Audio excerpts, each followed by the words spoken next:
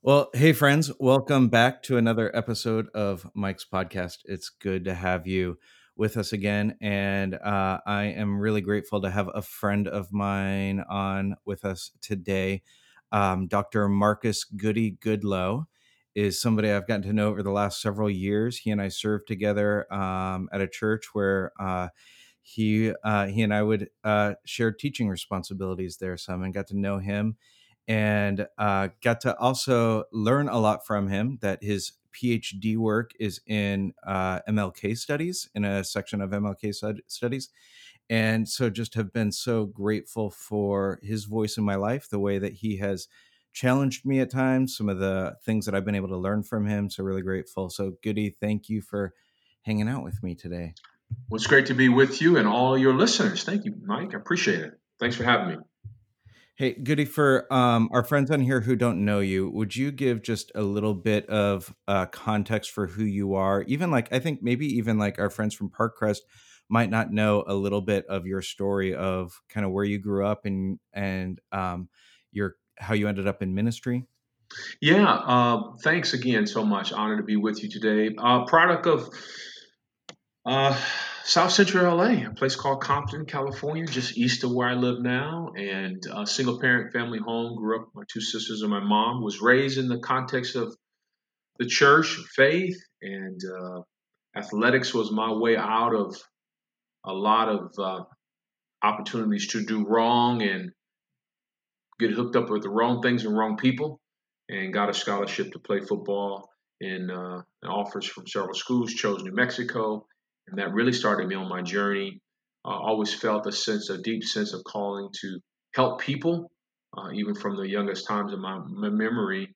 Was a King novel scholar when I was a kid. Would listen to his speeches when I was a young kid growing up every night.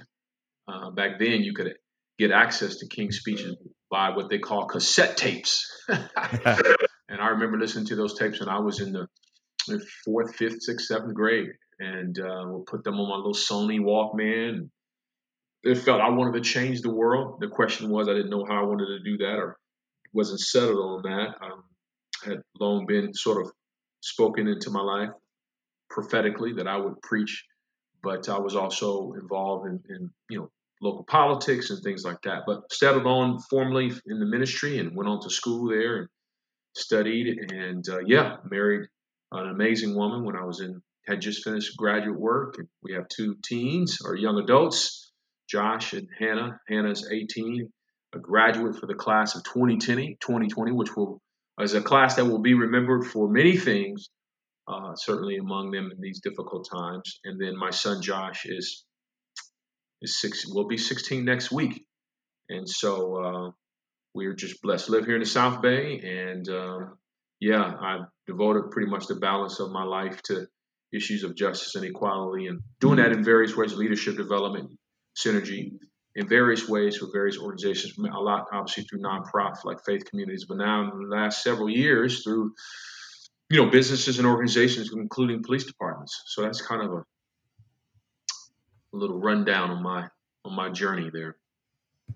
Yeah, I mean, I know you do a lot. I know that you have done a lot with the police here in Long Beach as well as in Redondo Beach and with police officers all over Southern California, really. And so that's been a really interesting intersection for you of pursuing justice and racial justice, specifically even in those quarters. How I want to talk to you a little bit about what's happened recently, but before we get to that, like, how did all of that start to come about for you, and was that something that you like intentionally pursued? Did you intend to like be working in that arena? Really, I wrote a book, I wrote a couple of books. First book is called Kingmaker. Second book, most recent book, is 2017, is called Habits. And really, habits is a conversation about leadership and sort of these rhythms or characteristics that leaders have, these habits that they have to bring them to success and wholeness. Really, it's based on the teachings of Jesus, his life anyway, but really it's a wider conversation I've been having with business leaders, organization, university presidents, athletic departments, and our police department, of which at that time I was sitting on what we call the Police Community Engagement Board, basically a non-binding board that works with the police department as citizens, as representatives. We have constituents within the community to deal with issues that may arise. Thankfully, we've done, we've had no major issues here in Redondo Beach in my time. Certainly nothing in comparison to what we've seen play out in Minneapolis. But from that, the chief of police, Keith Kaufman, who is not only someone I know, but we're actually very good friends. Our families, we've broken bread together a number of times. We interface on leadership issues. But he then asked me, based upon their quarterly training, what I consider doing some leadership training. Police departments from all over the country are looking for new modalities. Part of the 21st Century Policing Initiative that former President Barack Obama came out with, these non-binding recommendations that were put together by Blue Ribbon Committee. Sadly, to say parenthetically, those that Blue Ribbon Committee and those initiatives, which were highly recommended, were discontinued or, how should we say, not followed by the current administration. And boy, I tell you, in retrospect, where we are now, that sure appears to be a great misstep.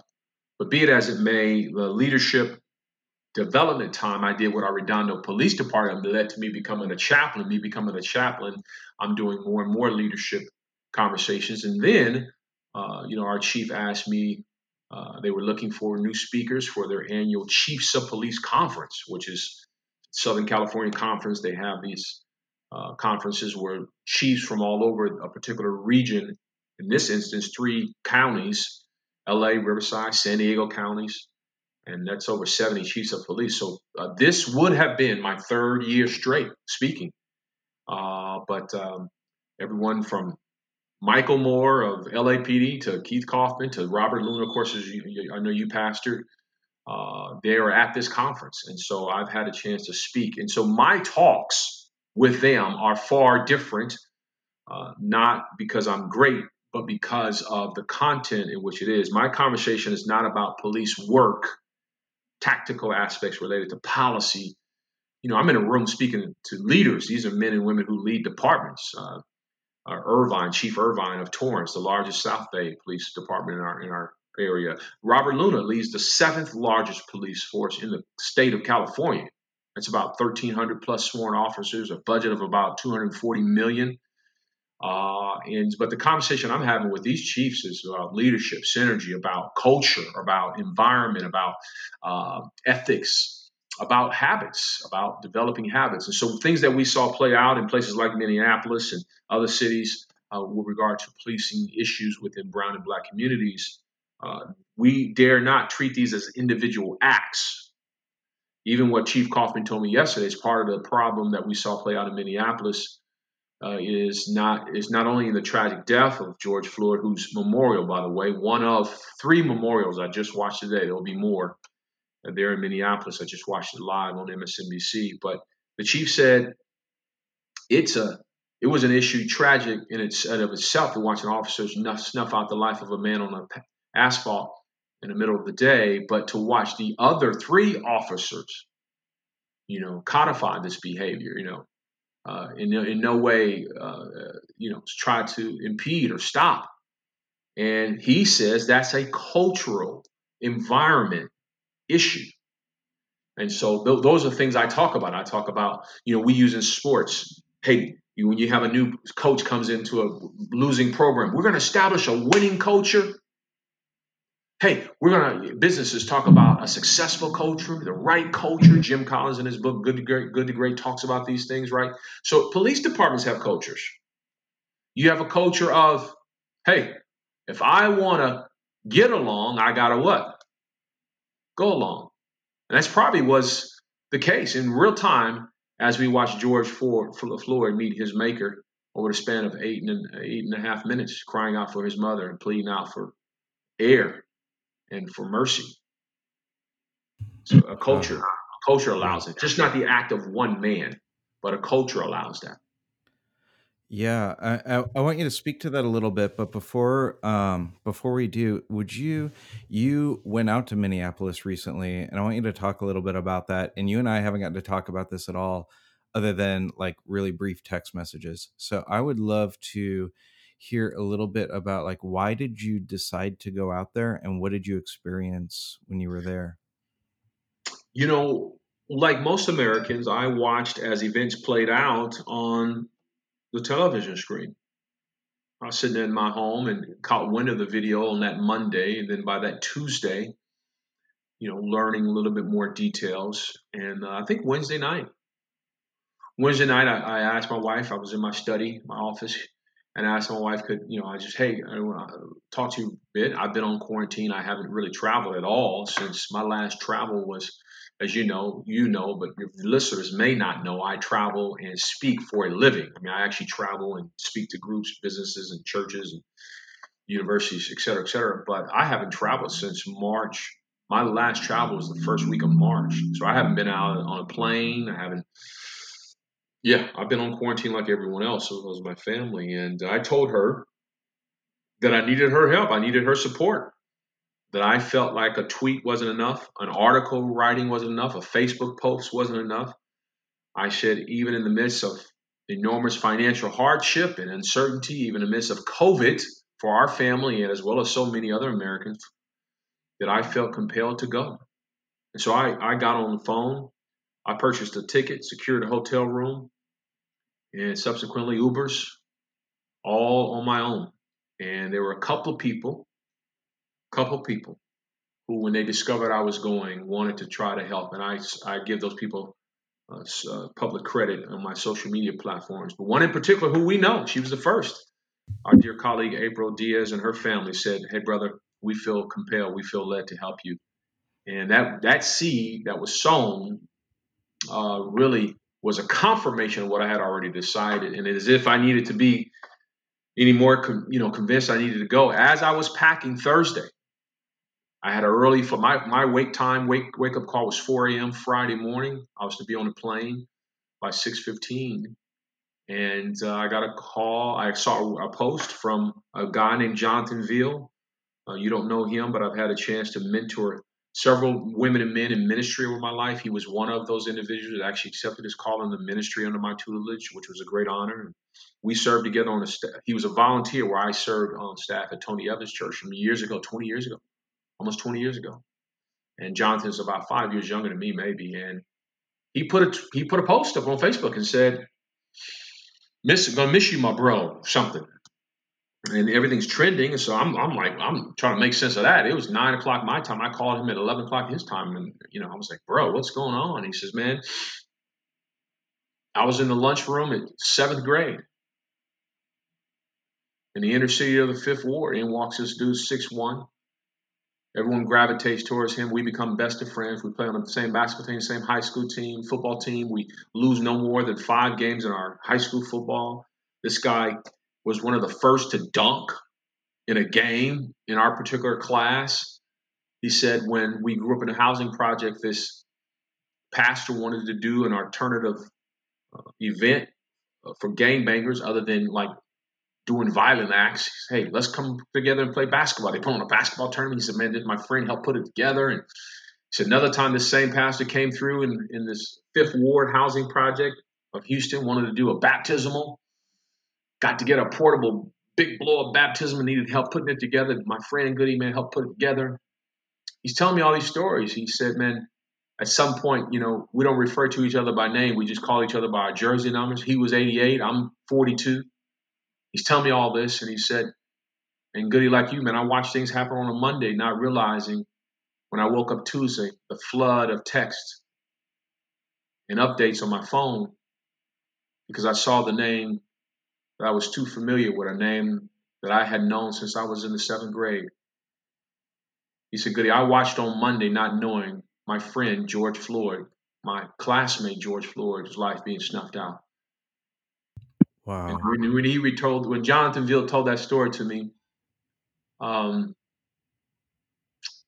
it was beyond just a trip.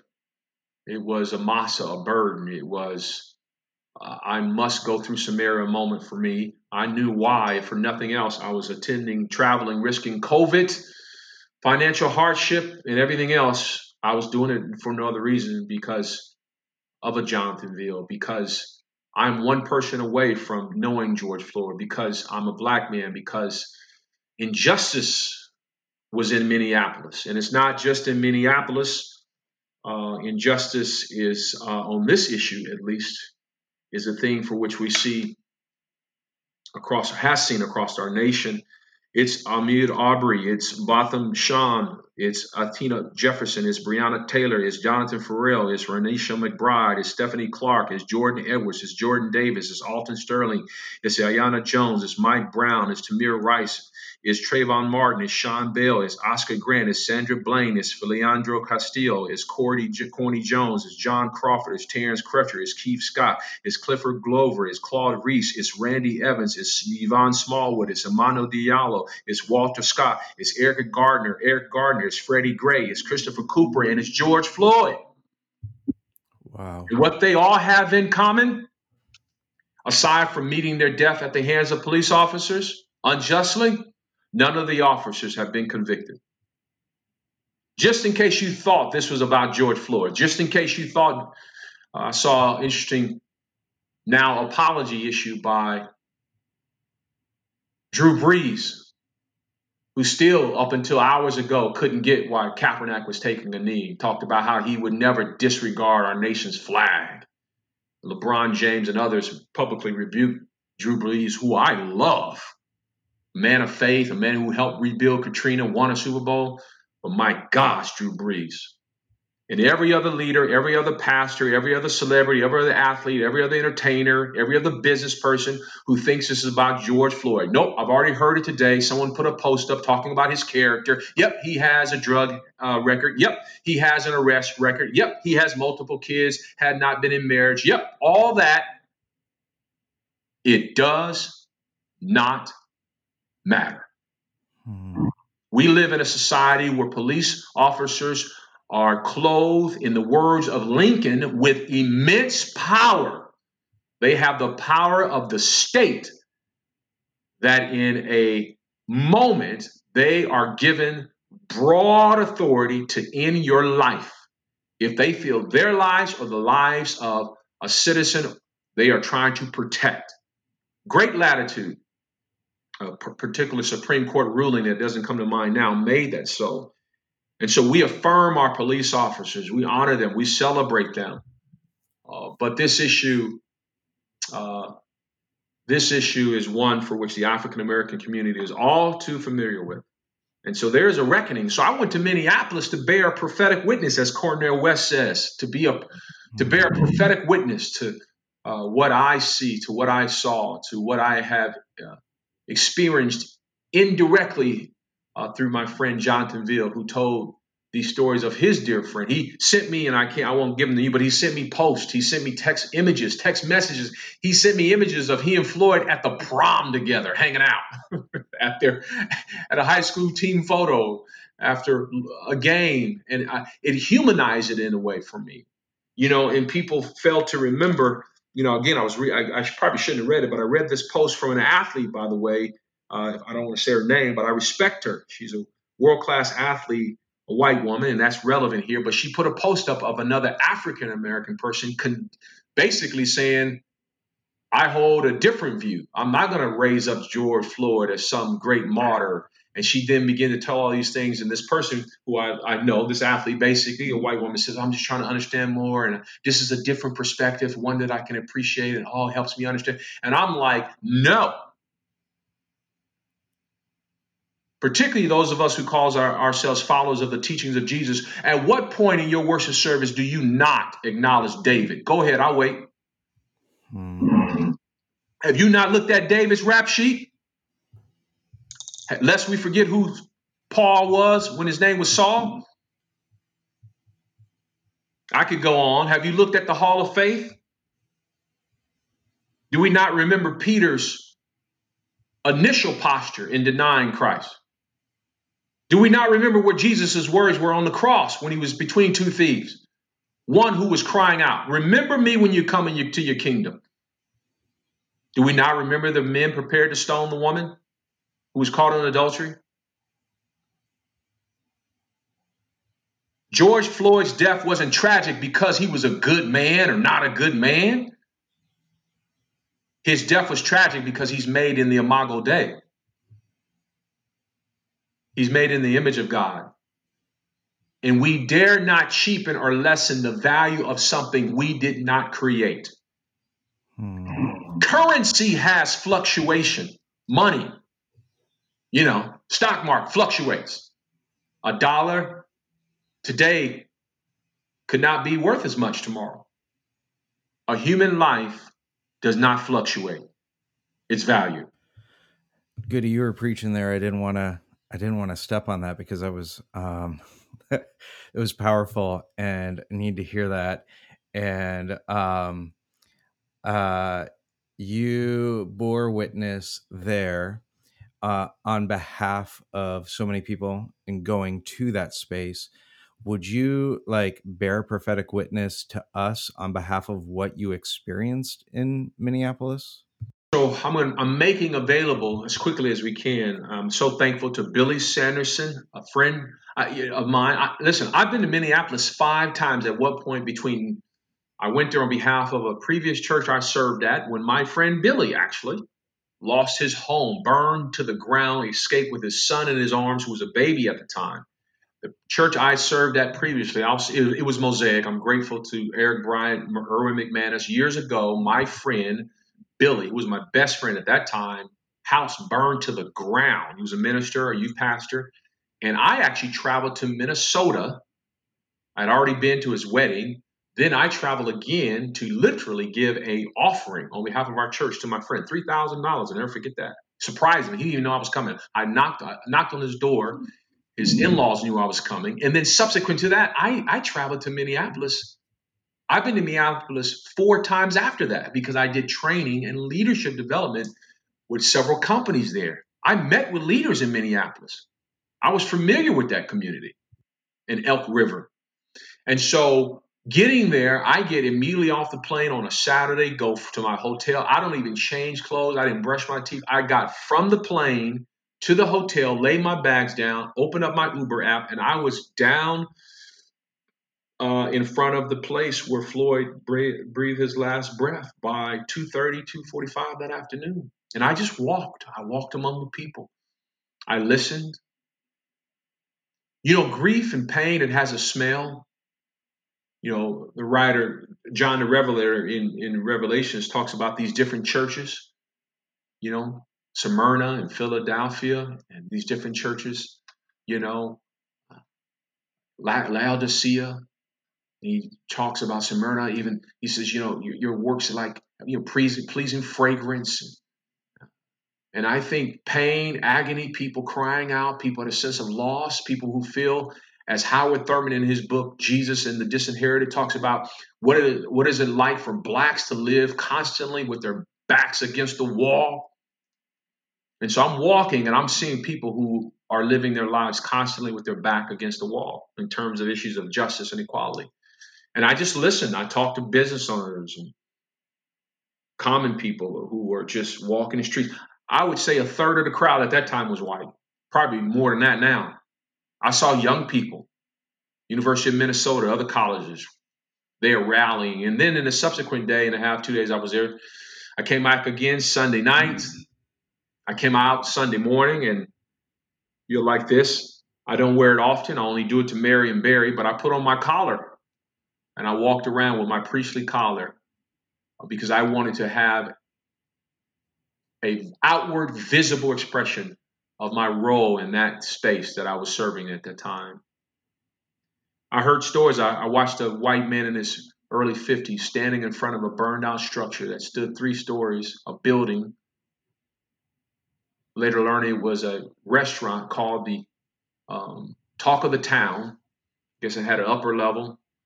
And he was there crying. I just asked him his name, and he works for actually a nonprofit cancer organization. So we had that immediate bond. I told him about my wife's battle with cancer. He said, I'm just here crying because this is the place where my friends own this business. This business has been around since I was a young kid, but they've only owned it for the last 6 or 7 years. He says, but they lost everything. They can't rebuild their lives.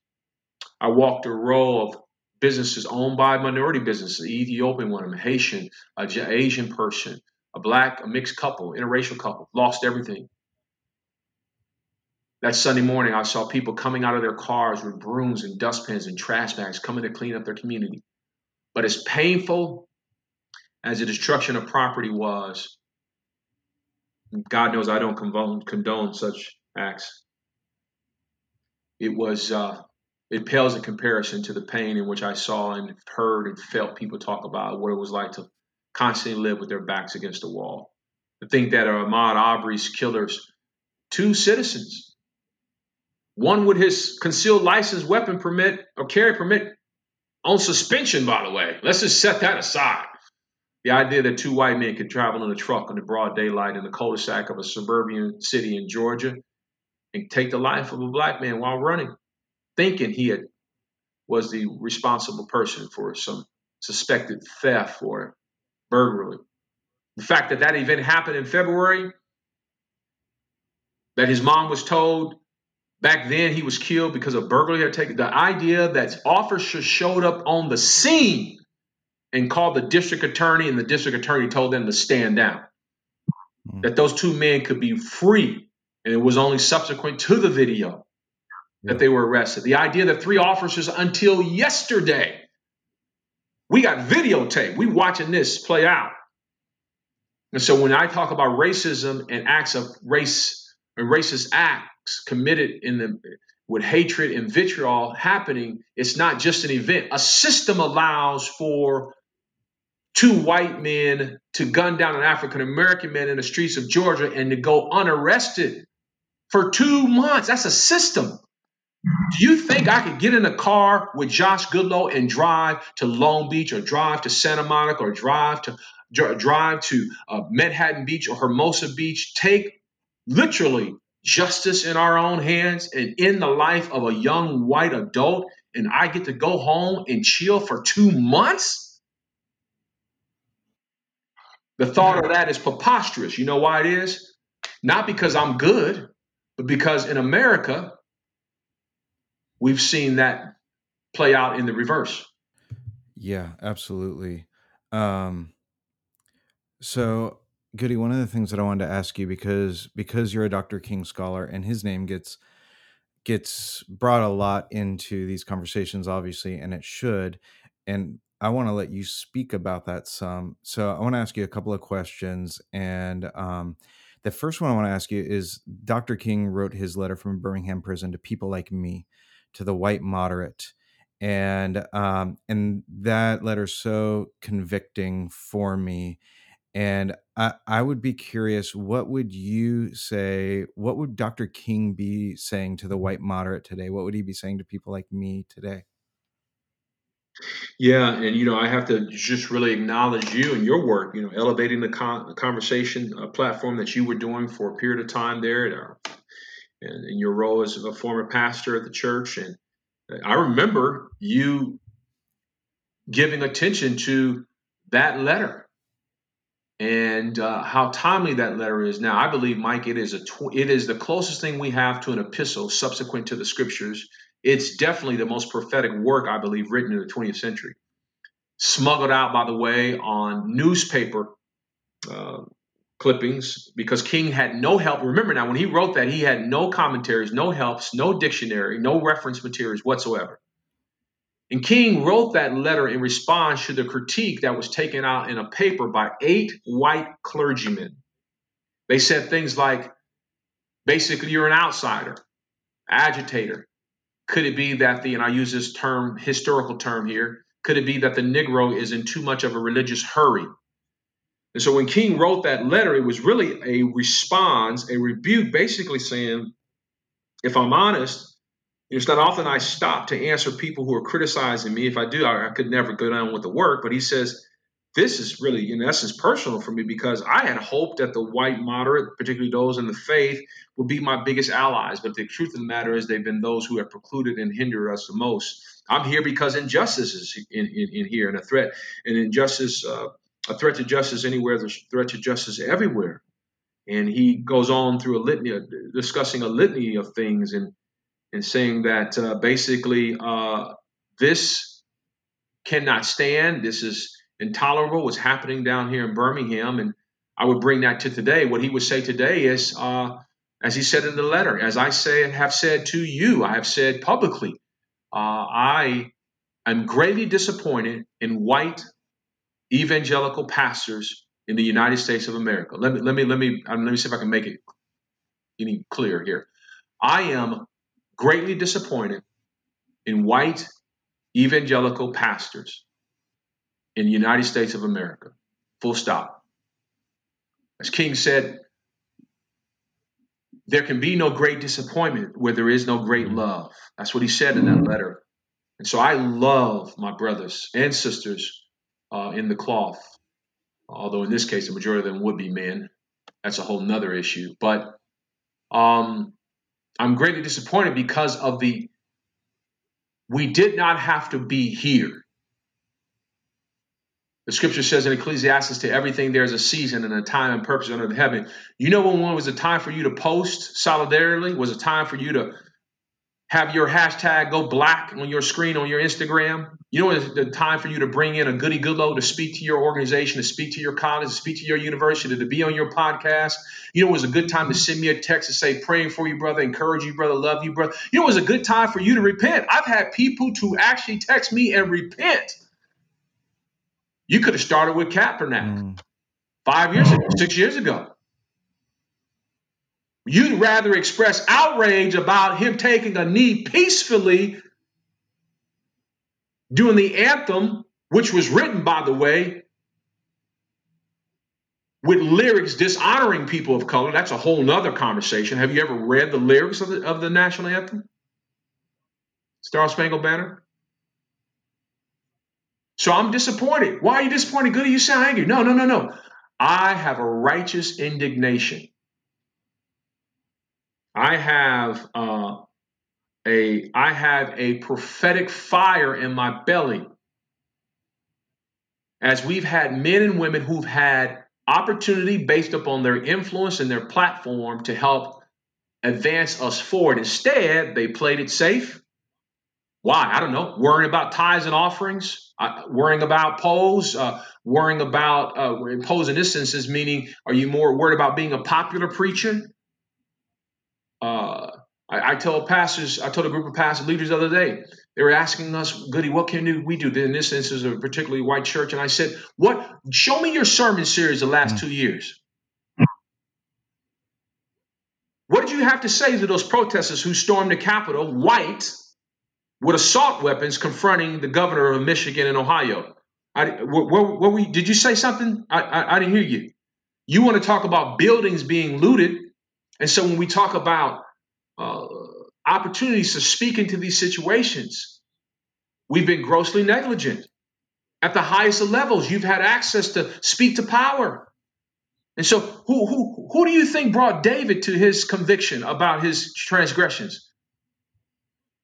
It was Nathan. It was a prophet, a priest, a preacher. Who do you think talked to Saul and informed him that literally the throne, the power, the anointing of God had been taken from his life because he dishonored God in disobedience? Who do you think had that conversation? And so let me make it real clear for you. Because as I told my wife, I have been very patient. I have been strategic in my discussions. Rarely do I use a public platform in a neutral setting to be as explicit. But let me just make it plain.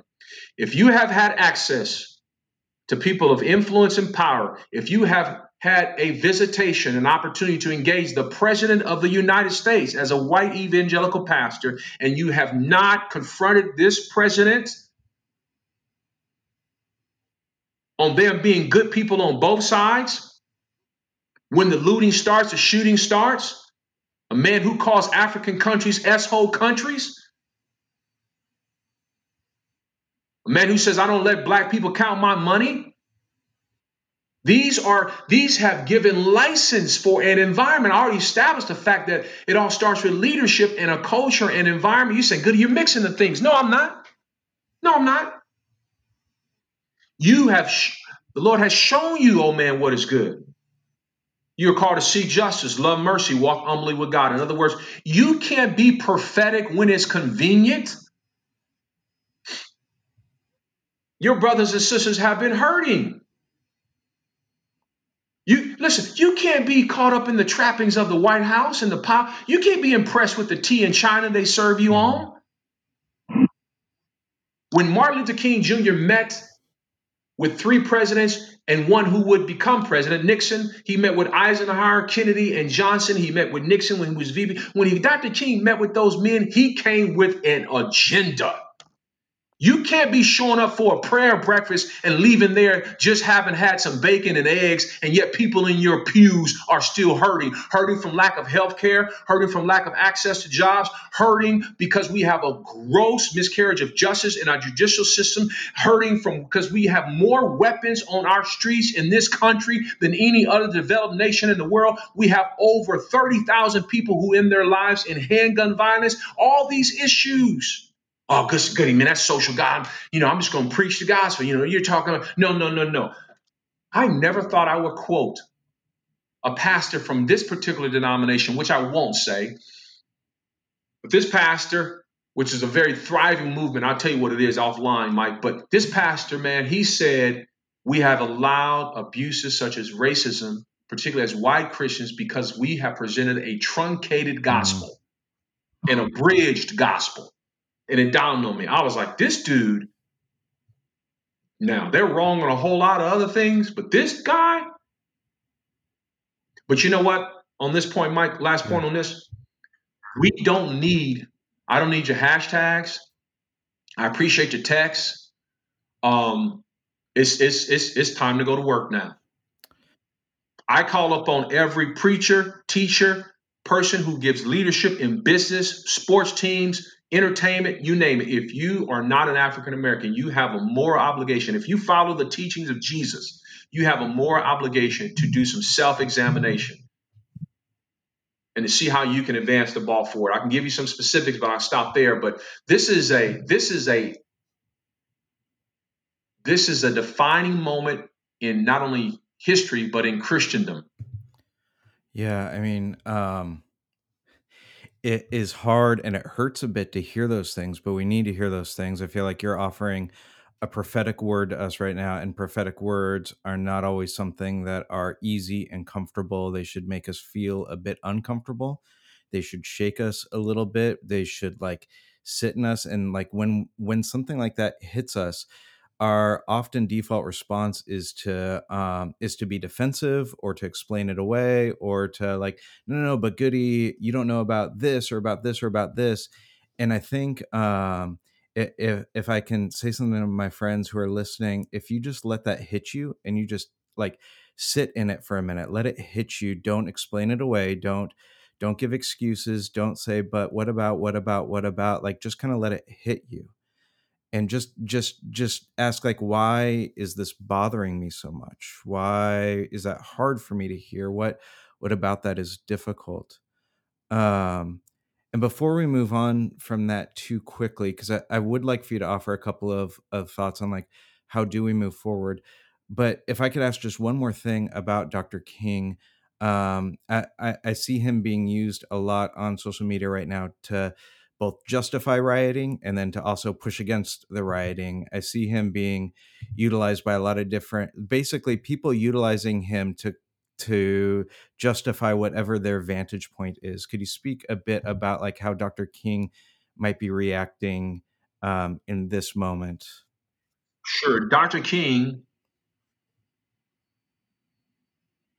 was a man who practiced nonviolence, full stop. If you are committing acts of violence, whether that's destruction of property or endangering the lives of law enforcement or citizens in the name of George Floyd, you're not a follower, I say, not only of the teachings of Jesus, but you're definitely not consistent with the values of Dr. King. I want to make that unequivocally clear. But as Kareem Abdul-Jabbar stated eloquently early in his article he wrote, and then which and I have spoken of, even what Dr. King has said, it's riots are the language of the unheard. In other words, don't put a post up about Dr. King speaking about nonviolence if you are not ready to put a post up calling for the issue of justice and equality for which Dr. King was ultimately speaking to. You can't have more of an outrage about structures being burned as opposed to lives being taken unjustly. It's just you can't. It dawned on me, Mike, when we started this podcast, we were kind of getting ready, and I was thinking to myself, what is it that I do that's uncomfortable for 8.5 minutes that I impose upon myself or that someone imposes upon me? Let me be very specific. George Floyd met his death, which took a span of over 8.5 minutes. If we sat on this podcast for 8.5 minutes, people would leave. They think something was technically wrong. I don't think we have an appreciation for the gravity of what we're talking about here. And so what Dr. King would say is, hey, in fact, Dr. King went back to Memphis in part because the initial march in Memphis for sanitation workers erupted in violence. They protested. People start rioting. And Dr. King told Jesse Jackson and Andy Young and Ralph Abernathy, his closest colleagues at the time, he said, I must go back to Memphis. And they were like, Doc, we got to get on to Chicago. They were after Detroit. And Dr. King said, I got to go back to Memphis because part of the headlines was that SCLC, King being its founder and leader, had led a march that was of violence. And Dr. King said, that is not who we are. This march was not initially successful, and I can't allow that narrative to play. It's not who we are. It's not who I am. So King went back to Memphis. He's in his hotel room. He actually has a cold. He's sick. It's storming. It's raining. The night before, April 3rd, he goes to the hotel. He's at his hotel where our rally's happening at the church. And they say, King, you got to get here, man. There's thousands of people here. I know you said you're going to turn in for the evening. That's when he gives his last speech. I've been to the mountaintop. But King had returned to Memphis because he wanted to underscore the importance of nonviolence, but he understood people's anguish and pain. And so when people lash out, people do things that are not consistent or common with their character. So the Dodgers win, the Lakers win, and you have some knuckleheads going. I remember a few championships. I was born and raised in LA like you. I remember a back-to-back championship. It's like I remember property being destroyed and windows broken and people standing up on cars and banging stuff. And yeah, our team won. Who does that? What rational person does that? I don't know. Have you ever done something that was irrational, you were embarrassed about as a result of your anger? Am I saying everyone's doing that, specifically running out because of that? No, but I am saying 2 months ago, people weren't rioting randomly, burning up buildings through the streets. Right. When people have a sense of helplessness, hopelessness, when people live as though their backs are against the wall, as Howard Thurman says. And so rather than me try to analyze and give great consideration to these expressions that have ended in the destruction of property, I rather devote my time and energy to working with police departments. I'm thankful for ours. I'm thankful for Long Beach. I know Robert Luna has tried to do good things there. I'm going to continue, and no police department is doing it right 100%. But, we can't have, I talked about the book White Fragility by Robin DiAngelo. It's a book that I recommend all your listeners get, White Fragility. But, we can't have such where we take the posture because you wear the blue that you're immune, be a police department, that you are immune from criticism, that you're immune from being examined, that you're immune from being held accountable. I back the blue. Okay, that's great. But you know what, man? If you took your wife, Mike, to a restaurant, if you took Allison to a restaurant and the service was crappy and the food was average and they brought the bill and it was costly, you go on Yelp. At minimum, you tell your friends about the bad experience, but you know what you would do? You wouldn't say, all restaurants are bad, therefore I don't go to any restaurants. You'd be very specific. And so what we're saying is there's some specificity with regard to this issue and other issues. And so we want to point those out, but you can't be so guarded where you're thinking we're attacking everyone and every department and every police officer. No, we're saying they're bad police departments. There's systemic. It's enough to get our attention. And in the same way, we have bad dentists and bad teachers and bad preachers and bad construction workers and bad mail clerks and bad grocery store clerks and bad customer service people who work for you name it. We have officers who fail to discharge their duties honorably. And the reason why this issue, Mike, real quickly, the reason why this issue is so critical that we have a close examination here is at the very most, when you and Allison go to a restaurant and it's bad, you'll lose some money. You maybe miss some time. But in this instance, you're talking officers, man, they have the power to end your life. That's a lot, man. We can't afford to have bad police officers. So you know what I'm saying? If you're a racist, if you're prejudiced, you shouldn't be in law enforcement. No one forces you to be in law enforcement. This is not Israel. I just came from the Holy Land 4 months ago. They have mandatory military service there. We don't have mandatory police officering services here. Go be a construction worker. Go lay some bricks, man. Hang out at Trader Joe's. Go slang some groceries, bro. My sister, listen. Go get another job. And so I am done with colleagues, sisters, brothers, man, particularly those of the faith, leading these faith communities, getting up Sunday after Sunday, and their words having a form of godliness, but no power, man. Mm-hmm. Jesus was not only concerned about life after death, he was concerned about life after birth. Mm-hmm. And if you are not addressing the issues of our time, as one great preacher said, you ought to have the scriptures in one hand and a newspaper in the other. In other words, you ought to be informed what is happening in our time, what is happening in our moment. This is a defining moment. This is what the Germans called a Zeitgeist moment, where it's the events, the meanings, and the beliefs, the ideas of the time that they're conforming right here. And so the events of Minneapolis captured the zeitgeist of the 21st century. This issue of race and racism and prejudice and injustice is the singular issue of our time for the church specifically. There's no doubt. So for our friends who are listening, who are just waking up to this and realizing yeah, this is something I need to be invested somehow. I need to start understanding my contribution into this. I need to start understanding what I can do about it. Could you give a couple of thoughts on here's what it looks like to start engaging?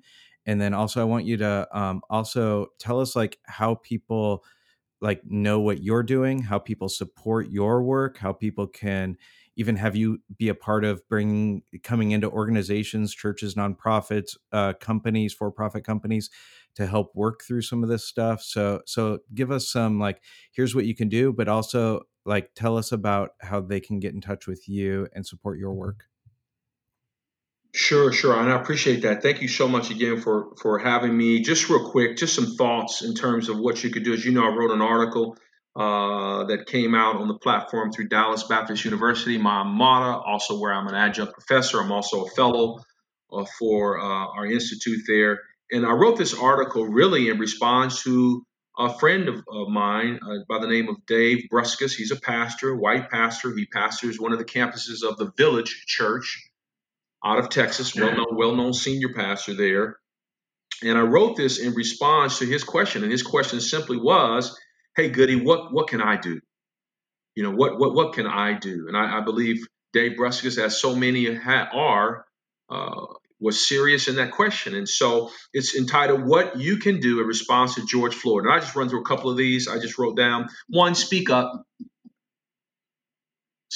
Silence has never been the recipient of Moral Courage Award. You're not speaking up is making a statement. Support organizations that are on the front line. NAACP Legal Defense Fund, the Equal Justice Initiative. Many of you saw the movie Just Mercy. That's the work that they're doing. That's them. Sojourners. Support. I'm in the trenches. GoodyGoodlow.com. Support what I'm doing. If I'm willing to get on a plane and risk COVID and rioting, support me in that effort. You're not willing to go, support me to go. That's right. I said that. Go ahead and you can do that. I'll accept I'll it. link to people to do that as GoodyGoodlow.com. well. Love for people to support you in your Yeah. work. Thank you. Read. I talk about reading, being informed. Don't stand up and talk about stuff you don't know. So you need to be informed. The Warmth of Other Suns by Isabel Wilkerson. The New Jim Crow South. White Fragility. Between the World and Me. Taisa Coates, man. Michael Air Dyson, his work. Slavery by Another Name. These are some great works. Jesus and the Disinherited by Howard Thurman. Know what racism is. It's not just an act. Racism is a system. I've already touched upon that. Engage your faith. Faith without works is dead, James says in the scriptures. If you are a person of faith, you should look to the scriptures for guidance on these matters, but you also should lift your heads from out of the scriptures and see the context for which you live and are living. We don't just need you to Bible thump some scriptures. We don't need folks to have prayer vigils, but yet not have a plan and a policy and some procedures. Martin Luther King Jr. did more than march. He helped register people to vote. They had a plan. They put together strategic initiatives to help challenge governments and organizations and systems to change policy, where we could sit, where we could go to the restroom, where we could lay our head at night in public lodging. Read the letter from Birmingham Jail by MLK. Read that letter. Lead. Romans 12:8, the Apostle Paul says the gift of leadership, it is a gift rather. Leadership is a gift. The Bible says, Romans 12:8, if you have the gift of leadership, lead with all diligence. So I'm challenging leaders to lead. Ask and listen. When's the last time you broke bread with a black brother, black sister, had their family over for dinner and said, tell me your story, tell me your pain, tell me your struggle. Resist. I call on all people of goodwill to resist acts of violence. I call on all people of goodwill to resist acts of violence. And then I would say, Mike, to do what you can do. I'm on a call here, not too many hours with a school president, my alma mater. This morning, I think I mentioned my day started with 2 Zoom calls, one at 6, one at 7:30. The thing that all those people have in common I met with and talk with, they all have influence. They lead people who listen to them. And so I would say use your influence. What is it? The great Spider-Man's folks, with great powers comes great responsibility. Yep. And so that's very specific, right? So watch this. Who's on your leadership team? Do an inventory look right now. Who's on your elder board? Who's on your executive lead team? Who are responsible for the finances? Who's charting the course of your organization? Who's to your left and to your right? Does everyone in the room look like you? Who's your HR person? What's the criteria for the next hire? Who's leading your worship? Who's the front person for your business? Have you looked at your website lately? Who's the person that, quote, remember, Mike, when we were young, we used to take the test and it would say, which one of these is not like the other? And we have to look very closely. Oh, man. Who is not like the other in your company, in your business, in your church? Are we educating our people? Are we advocating for the least, the left out, and the looked over? I saw the school president today, Scott Hagan from North Central University, stood and give a welcome and a speech in preparation of a memorial for George Floyd, and he challenged every school president to do what they just announced today. They established the George Floyd Memorial Fund. He said, even before announcing, he had received over $50,000+ from people.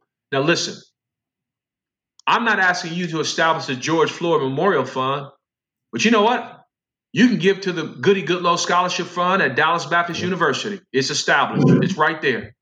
And that money will go towards helping students, particularly students of color, who exhibit the ethics and the teachings of Martin Luther King Jr. in their lives. We literally are helping young people get to college. And because I believe one of the challenges that we have to address is issues of inadequacy when it comes to education. So who can you help? What does your church sponsor? Have an education fund? If you are an affluent church, a white church, a non-dominant, predominant African American church, do you have scholarship funds? What are we doing for access for such? You know, who's on my leadership team?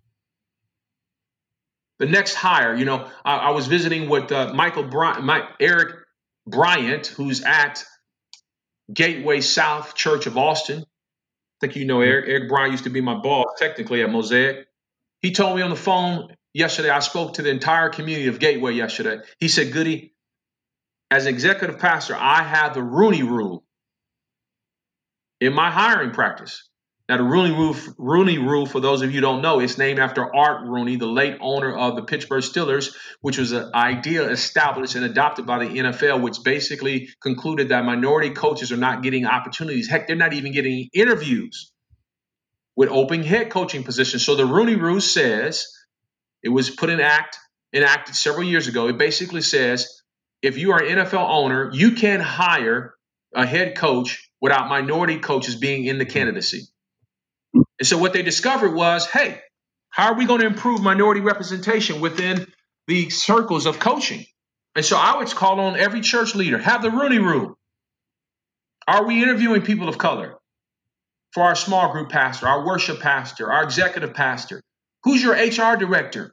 Who's the accounting firm? Is there a reputable African-American firm we can hire to do our books?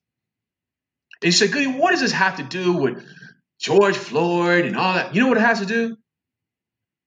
Dr. King said we fear each other because we don't know each other. We don't know each other because we don't spend time with each other. And here's what that means to me in this context. I think it's hard for me to put my knee on your neck if I know you.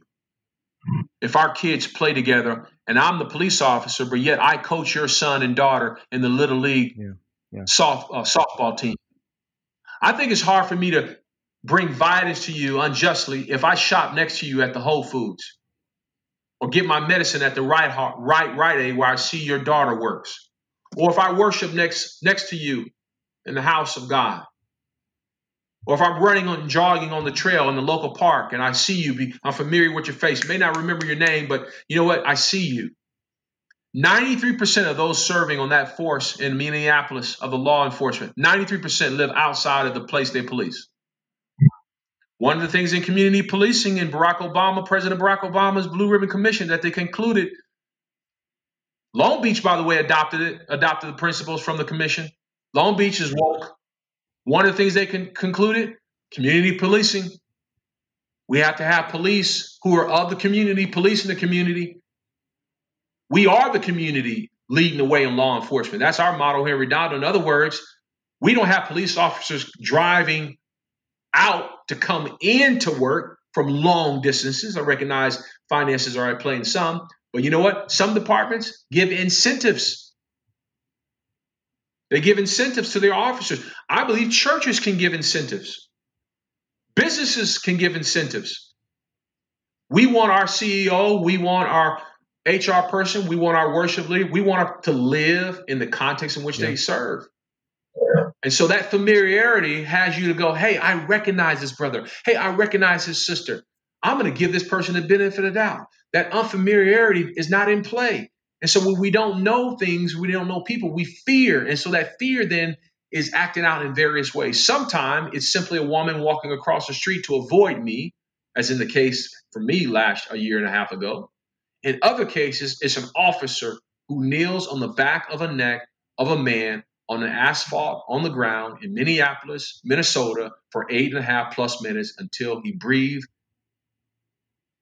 his last breath. George Floyd narrated his own death. Think about that. He narrated his own death, crying out to a mom who was already dead. I believe he saw his mom in that moments of transition.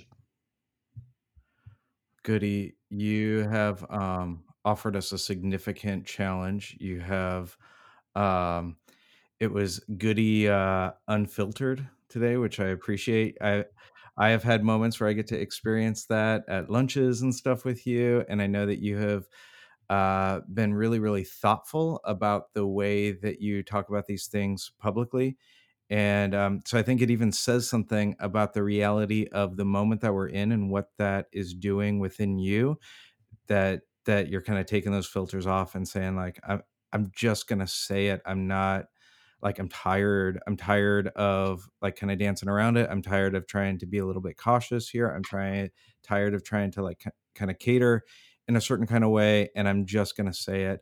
And those of us who are white, those of us who are white leaders, like we need to hear it.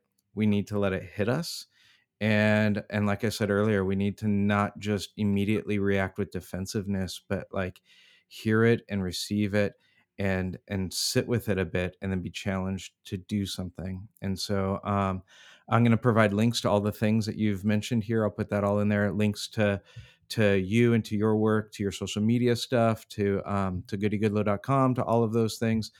Goody, I'm so grateful to that you spent time with me today. I know you spent time with all kinds of people over these past few days, and so I'm really, really grateful for that. And I'm also really grateful for your friendship. I'm grateful for the ways that you've challenged me and the ways that you've been a friend to me. So thanks. Well, thank you, Mike, and thank you so much for this opportunity to speak. My heart is one of not just reconciliation, but justice and fairness and equality for all. I believe that's consistent with the scriptures, and I believe that the light and love of the teachings of Jesus are there for us as a not only for us to live our lives, but also to live in community with others. And so, my hope is that all your listeners will do some self-examination, some real internal examination in terms of what they can do to help advance a message of faith, hope, and love to those who desperately need it, and of course in our nation and our world. Thanks. Thanks. Thanks for listening, everyone. Grace and peace to you all.